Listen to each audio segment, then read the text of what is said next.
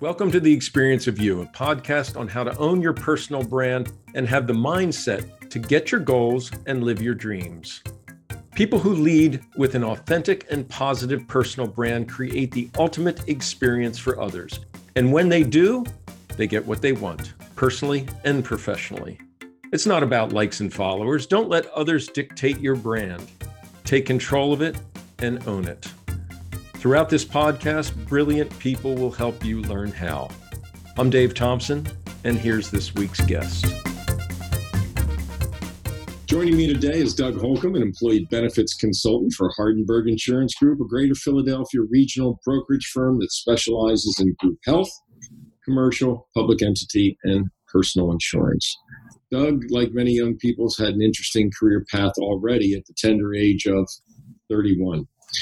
He played college basketball at Washington College in Maryland, graduating with a BA in psychology, and then began a career path that's often common for many people today, deciding what kind of business and job would become a career while trying everything. From college, he went on to become a physical therapy school dropout. I love that, Doug. After transitioning out of physical therapy, he tested the water in the business world, first selling copiers for conglomerates such as Canon out of a family business. He then went into human resources, working for Hardenbergh, and now sells employee benefits and commercial insurance to small and medium-sized businesses. What I love about Doug is he's a relentless connector, and he bases his networking style on that of the Go-Giver philosophy, the landmark book by Bob Berg and John Mann. Doug attributes much of his recent success to his most painful personal experiences. He admittedly endured a failed collegiate basketball career, the string of dropping out of therapy school, and the many highs and lows of working in a family business that eventually did not pan out. And there's a lot that we're going to unpack on that last line, Doug. So thanks for joining. Looking forward to hearing more about your experiences. David, thanks for having me. I'm thrilled to be on your podcast, and just want to start out by apologizing for the uninspired background. I'm going to work at in terms of personal branding, which I'm being interviewed on today. Maybe this isn't the best example. As I say, not as I do. That's right. So let's start talking about personal branding from your perspective. You're 31. You've tried a number of different jobs. When did you first become aware of this concept of personal brand? So I think very early on in my professional career, after I left college and dropped out of PT school, there was a second coming of trying to find my identity. So growing up, when you're in middle school and high school, those are pivotal years in your life in which you develop an identity and you find your niche and your clique. That had been discovered. But then after, again, leaving PT school, I thought I was on a career path, took a complete 180. I found myself at a crossroads again, trying to now figure out what is Doug's identity at 23 years old, because it's not the same identity that I had found at 16 or 17. So it was at that point that I realized I need to do some self-exploration and actualization to realize, what am I really passionate about? What is it I enjoy? That's not enough. You have to get out there. You have to experience the 9-to-5 job monotony. You have to experience the highs and lows of being in the corporate world, the pressures that come along with it, the responsibility.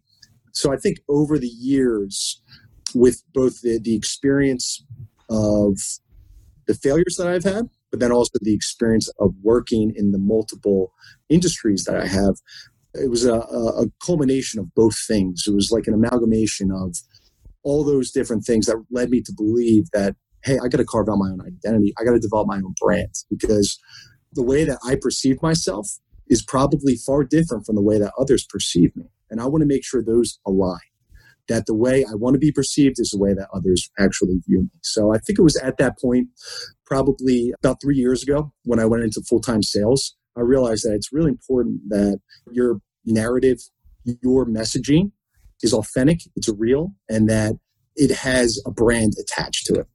Otherwise, you're not going to set yourself apart from the rest of the pack, and you're not going to differentiate yourself. And again, what I do, which is business development, you have to find a way to really stand out from the rest of the crowd. So I would say about 3 years ago, I went into full-time sales. I realized that personal brand was of the utmost importance. So talk about how you then approached building that. Did you start to read more about it? Did you start to talk with more mentors about it? Give us an idea of your process. I'm an avid reader. I would encourage anyone who's watching, listening to this, read as much as you can while you have the time. I read everything from nonfiction to fiction. I read Daniel Pink to Sells Human. I read Napoleon Hill, a whole host of Dan Carnegie. The list goes on and on. I read all the great business authors. And my takeaway was, at the end of the day, you got to make sure that you attach yourself to an identity and to a brand. So through reading, that definitely helped me realize I need to stand for something. But then also through networking, which can be organic or inorganic. It depends on how you look at it. Some people are just organic networkers who are extroverts, and they just do it because they enjoy spending their leisure time with engaging in an activity. Others, they do it because they have to. They're a small business owner trying to get the name and scope of the product out to the public. Some do it because it's what they're paid to do. In my case, I'm paid to do it, but I also enjoy it. But through networking, I realized that a lot of people had their 30-second commercial down pat. They looked the part, they spoke the part, and they embodied their role for the particular organization. So whenever you see everything aligning in terms of branding, it's impressive, and you want that for yourself. So I think through both reading, passive learning, and then through active learning, engaging in networking, I realized I really got to work on my personal brand. We've come a long way, so let's roll into that. This podcast is called The Experience of You. So you've consciously put a lot of effort into reading, self-actualization, and then observing those who perhaps have influenced you in the networking game.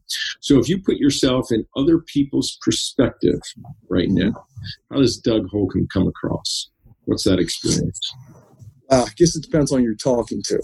However, I would say most folks would probably think of me as a pretty congenial, nice guy that is going to put their interests before my own. And that's the philosophy of the go-giver, which pretty much everyone who again, is listening or viewing this is familiar with. If you're not, you need to read the book. It's such a simple concept, but it's hard to implement. In business, a lot of us look at it as a zero-sum game. There's winners, there's losers.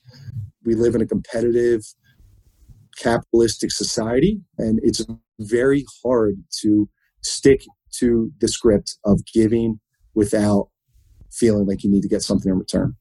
So what I did was I stopped creating an expectation of people now giving to me, right? Reciprocation. Right.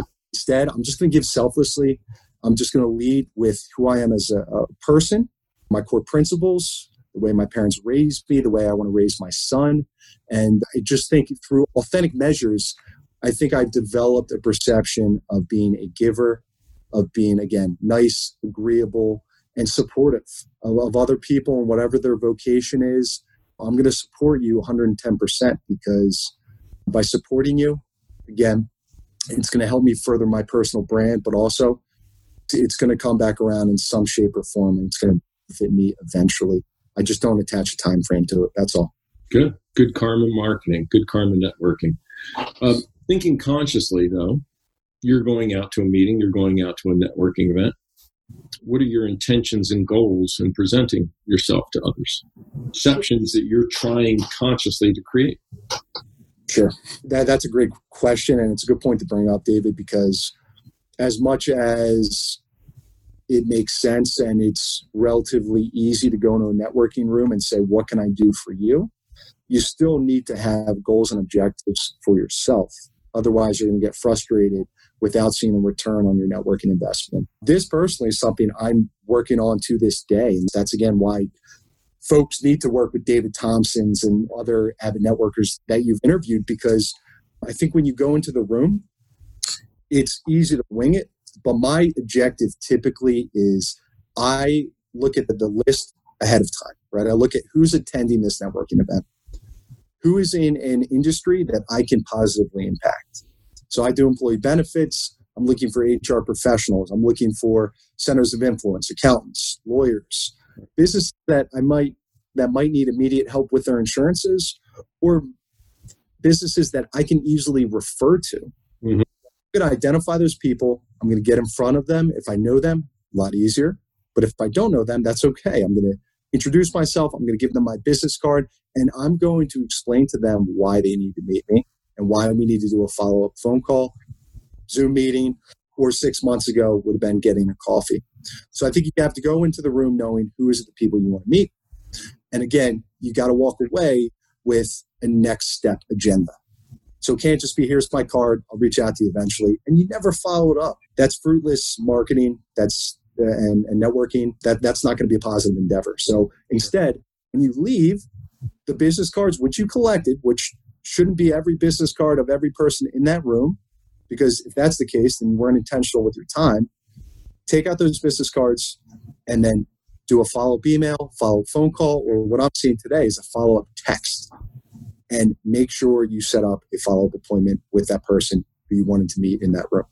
And then, of course, if it's authentic networking, the message you want to put across is going to be the message that they're receiving.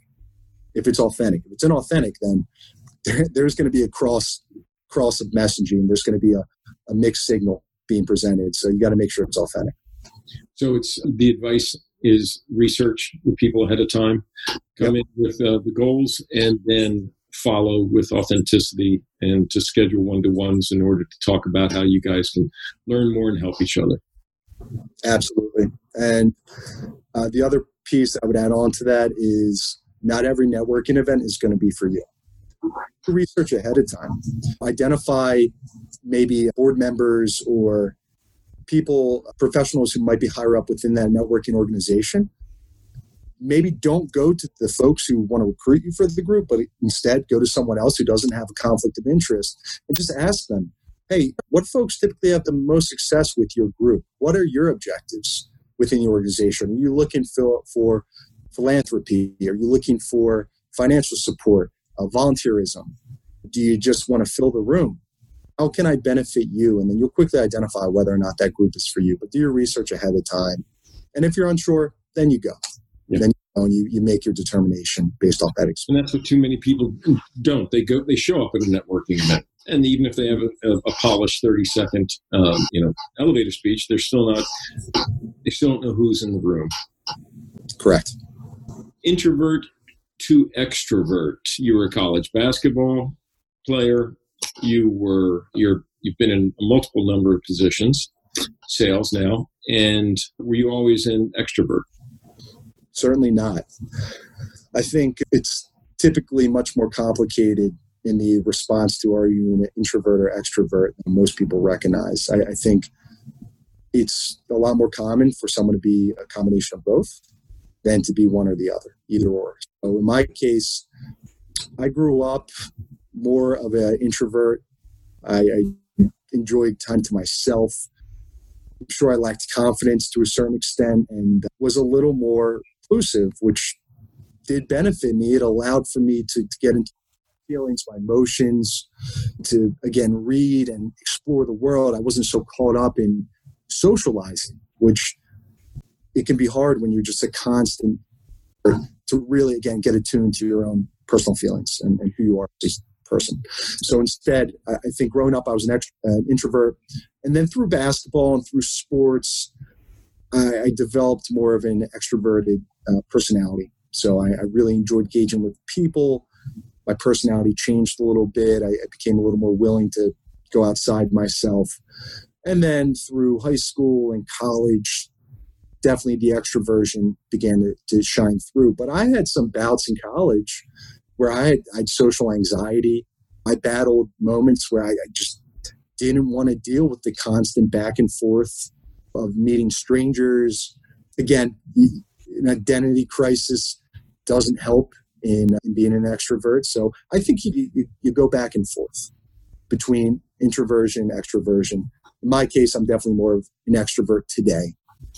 But I certainly like the time to myself. And I think it's important that you toggle between the two.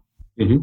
If you're going to be in business development and if you're going to network, you definitely want to try to explore the extroverted side of things. Absolutely. And confidence is a hard thing to teach. And those who are introverts are in many cases introverted because they lack the confidence or the security about themselves and where they're going. Common problem or not common problem, but common trait and characteristic in college kids. And then when you're out in the work world, you are the low man on the totem pole or low person on the totem pole. So that's always difficult then as well, and to develop confidence in yourself because you literally wonder if you're worthy enough to be sitting there. So it's a constant evolution, isn't it? It is. And I think you hit the nail on the head with confidence. I think can also go hand in hand with a fear of failure. I think that's a good point. And just hearkening back to my experiences with basketball, took me a long time to admit that was a failure because, again, it's much easier to suppress the failures in your life, and they'll often manifest themselves through being an introvert or an extrovert. And in my case, like through my failure in basketball and PT school, there was a period there post-college where I was pretty introverted. I was ashamed of those failures. I didn't want them to come to light. And my confidence was at an all-time low. So for about a year there, people who knew me as an extrovert were a bit confused and confounded that what happened to Doug? Why is he not as willing to come out to get-togethers? And why isn't he picking up his phone as much? Why is he texting? Because, again, it's not as clear-cut as it appears. But eventually I got over that. You overcome it, you learn from it, and you have a couple keystone moments that lead you to hopefully extinguishing that fear of failure and allowing that fear to motivate you and propel you forward. Well, that's a great follow-up question because I'm going to say to you, what did you learn from failure that helped propel you forward? I didn't learn much initially. What I learned was that this feeling really stinks. It was much more convenient based off of the tough experience in college with basketball, and losing and not hitting the mark, and then dropping out of PT school, realizing this isn't for me either. In the moment, of course, you're going to feel hopelessness. But then as time goes on and more things occur in your life and you gain experience, it puts everything in perspective. Context is everything. You hear that all the time, but it really is. It gave me perspective. It opened my eyes to, wow, I quit basketball. It didn't work out quite as well as it did, but I still had an opportunity to play on the collegiate level. I still got into PT school, and that experience gave me further clarification of what I wanted to do with my career. If I didn't go to PT, maybe I wouldn't know that, hey, listen, business development, being a networker, being in the business industry, that's really for me. I might not have discovered that if I didn't go to PT school. So I think once you realize that those experiences, whether they're positive or negative, that they are substantial and they impact you in your current state, I think once you can realize that, you can learn from your failures and you can use it, again, to propel you forward and to make you a more mindful and effective person. I think once you realize that, it helps you put those failures to bed. Sure. And you can come to grips with them a little bit more easily. So it's hard in the moment. It's tough. It's very easy to succumb to failure. But again, experience and realizing like there's really nothing to fear. Let's put this in context. I think that's a pretty awesome moment when you can just hit the nail on the head. There is nothing to fear, because particularly when you're early in your career, as you were, whether it was basketball or dropping out of physical therapy school, you guys think, oh, I'm not on this pathway to success suddenly. I've failed. Well, no, you just hit a bump in the road. You're going to adjust. You're going to find your path. And then you've got the rest of your life to hit the level of success that you want to. Correct. I think there's a component of it when you're younger, you realize, well, you think maybe you're not in the driver's seat, that things are planned for you and that you have to continue to meet the expectations of this blueprint that was built for you. And then you realize once you get out in the workforce and the business world, what you reap what you sow. And ultimately, you can overcome anything. You can achieve anything as long as you're doing all the right things. You have the right mentors. You've got a good head on your shoulders. You're organized. You're ambitious. You have grit. And I think once you realize that those components are formulating for you, you realize that failure is nothing to fear at all. So a lot of people have dealt with a lot of conflicting emotions coming out of COVID-19. You're in business development. All of a sudden, you're going from live networking and smiling and dialing and dropping in on clients to trying to network how. What's a normal workday look like for somebody in business development now that hit the pandemic? Outside of maybe your little one, or no matter how old your children are, your spouse walking in on a Zoom meeting, which I think we've all learned to accept that as a norm in today's networking society. My day is filled with a litany of virtual teleconferences. And when I say teleconference, it could be Zoom, it could be WebEx, it could be Teams. Before the pandemic, no one knew what Zoom was. If we did, we all would have bought stock and we'd be all the more richer as a result. But I think we're all in a similar boat in that we're going out when we have to. We're practicing safe social distancing measures. We're masking up. I do it sparingly. At the end of the day, I think the Zoom and the video conferencing is pretty effective. I mean, you're looking at someone in the eye. You're still able to communicate. I think it's a step above making a phone call because, again, you're putting a face to a name. So my day is pretty stacked with video conferencing, and I love it personally. I think some people are zoomed out. And listen, I would love to give you a hug, shake your hand, get a coffee with you, but this is just a card, the hand we've been dealt, and you got to deal with it. And I think a lot of us are, again, saving money on gas and saving time from being in the car. Huh. I like it. I don't know about you, but I think it's a net. I was just wondering, though, about for somebody in business development, how they deal with that in trying to approach and get through to others that maybe they were able to get to live through events or getting them out. So what I'm doing, traditionally, I think most people in business development would agree, it's best to show your face, to pull up, hand off your business card, maybe a master receptionist as the person who you want to talk to available. I think you transition now and you got to make those phone calls, but also I think it can't hurt if you do get the person that you want to talk to or the person who you're, again, trying to traditionally get in front of. If you can get them on the phone, tell them, hey, listen, let's schedule a Zoom meeting 30 days out. That's a pretty innocuous time frame. It's not going to put a hiccup or a wrinkle in their immediate plans or their immediate goals. Instead, it's 30 days out. You send them the Zoom link in an email format. They accept it. It's now on their calendar. And that's how we're all conducting meetings. If you weren't using Outlook in the calendar prior to the pandemic, you are now. And when you see that Zoom meeting on your calendar, it's a lot harder to decline that because that Zoom meeting is equivalent to being in person. So my best strategy is if you can get a hold of that person, before you get off the phone, send the calendar invite out and make sure that you have a link to your video conference in that email and make sure they accept it. Right. What do you value in people and business relationships? What do you look for in their experience that helps you perhaps connect? Experience is, I think, one of the key elements.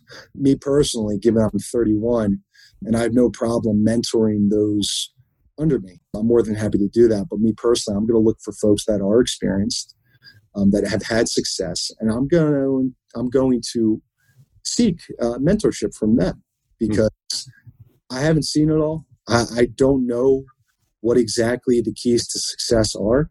Figuring out as I go along. I'm a sponge absorbing information, but I want to make sure I'm absorbing that information from the right source. Personally, I like to seek out folks that have had success in networking and that are willing to mentor.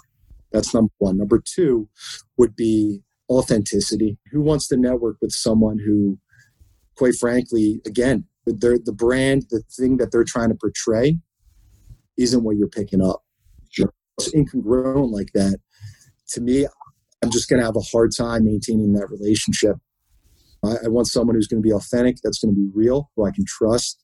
And then the third element is typically going to be someone who's just willing to invest the time.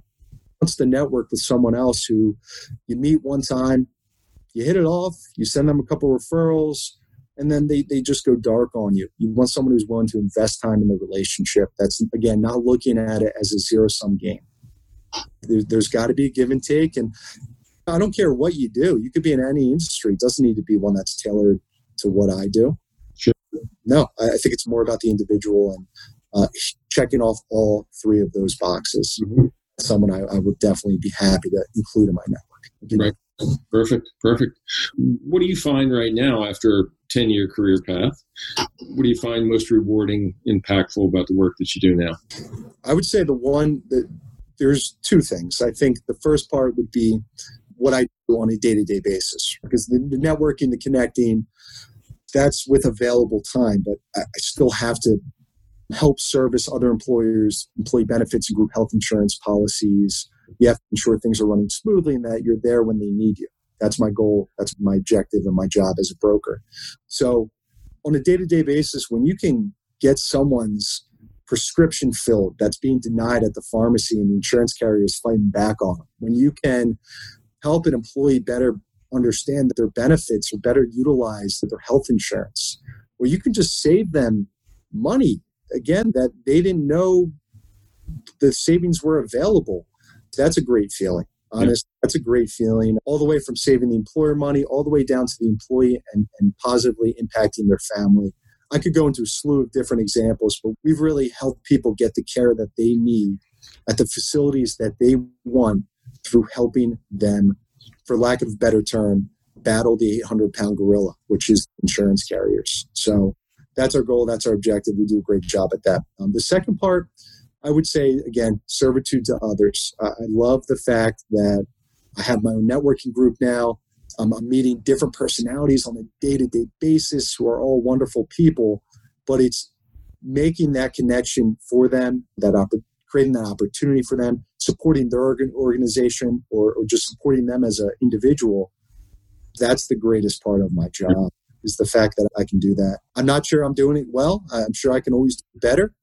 That's the beauty of being on 10 years in your career. That's young in terms of a professional career. That's early on. So I still have a lot more to learn, but those two things are by far the most fulfilling aspect of my career. So, tips and advice, two parts. What common mistakes do you see young professionals make in the networking process? And you may have touched on a few of those already. And what advice would you give to a young Doug Holcombe 10 years ago? So, advice to prospective networkers, it would be, number one, don't get caught in the excuse of inaction, right? Don't think this isn't for me, or I'm not going to be good at it, or this is a waste of my time. It's not in my job description. Networking is a necessary part of what you do, regardless of your role. Of course, there's going to be some exceptions, but for most of us in the corporate world, you need to go out, you need to meet other people, and you need to expand your network and your influence in the professional world. Do not talk yourself out of it. Just go. Day one, I went to, there's an organization called Tri-State HR. It's a term organization. They meet at the Westin in Mount Laurel. This was shortly after I dropped out of PT school. I went to Staples. I printed cards. They were so distasteful. It was terrible. Thank God I don't do marketing. But anyway, the card said my name, my personal email address, and my degree from college. And I printed these cards, and I went to the Tri-State meeting, which was encouraged by a gentleman. I'm going to give him a quick plug, John Baldino, Humoressa, who took me under his wing.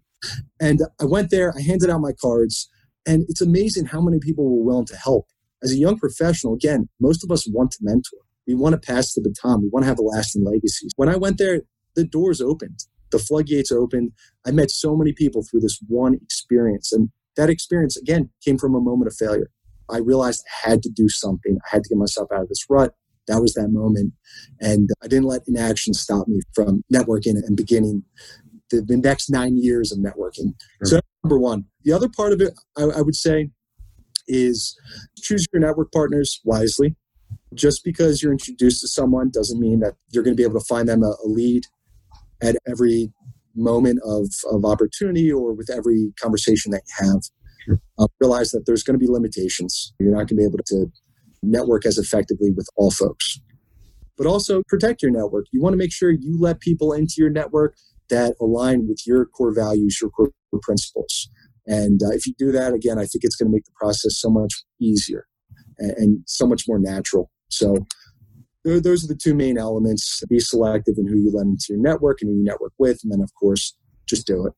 As easy as the Nike slogan, just do it. And then for me, looking back 10 years, gosh, I feel like I've aged 20. But and I look like I've aged 20. So I would say probably, David, again, it all harkens back to don't have the fear of failure. Just go out there and explore the endless world of possibilities that the career path can offer you.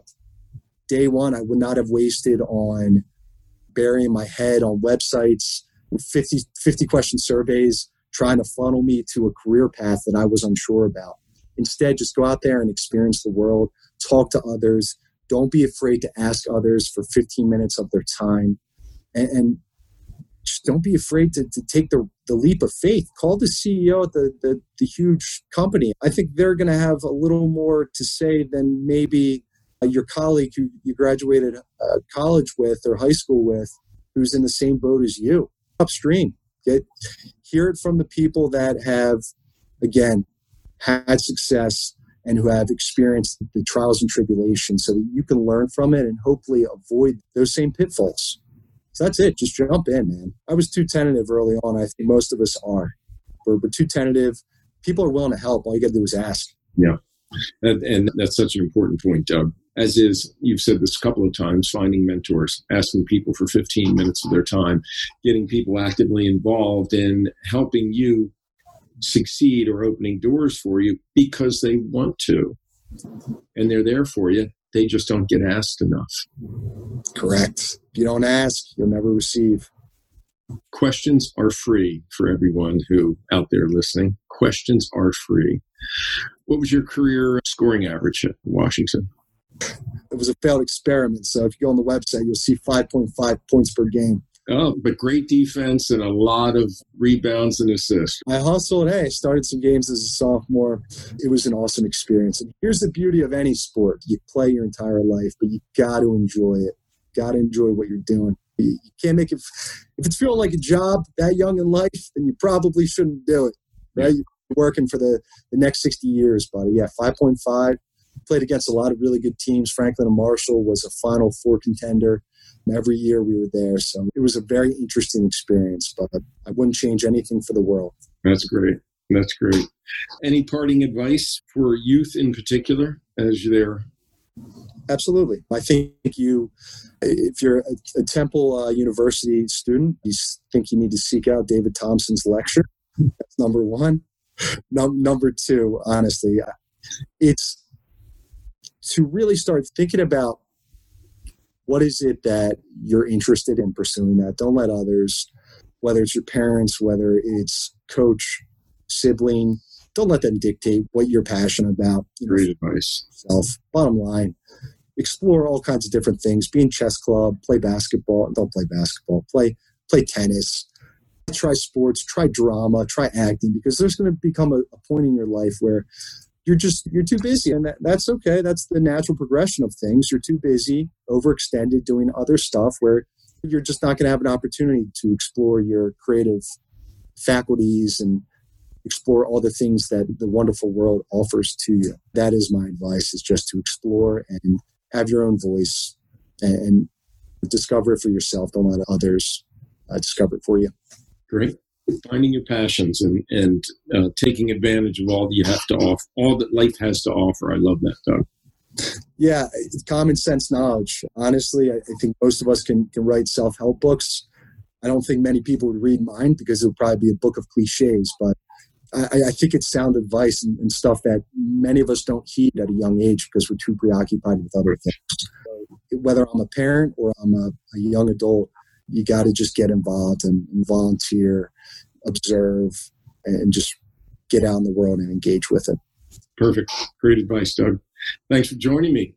And I look forward to catching up with you at a networking event, one live, hopefully. Of course. And I'll put some information about you in the podcast notes so that people can contact you and reach out to you for mentorship. And I think you have a lot to offer people because of that career path you've had in just 10 years and what you've learned along the way. So appreciate the time, Doug. I appreciate you having me, David. And to be honest, the beauty is I'm speaking with a mentor. So this is Mentorship Live right here. You're all seeing it. David Thompson has taken me under his wing, as well as countless number of other people. So if you have any questions, email me, call me. I will certainly spend the time with you. And Thanks for listening to The Experience of You. If you enjoyed this episode and you'd like to help support the podcast, please share it with others who are currently trying to land a job, transition careers, or are looking to improve their professional brand. To catch all the latest workshops, resources, and insights from the Career Coach Pros community, you can follow us on Instagram at Career Coach Pros and on Twitter at Career Coach Pros. Thanks again, and I'll see you next time.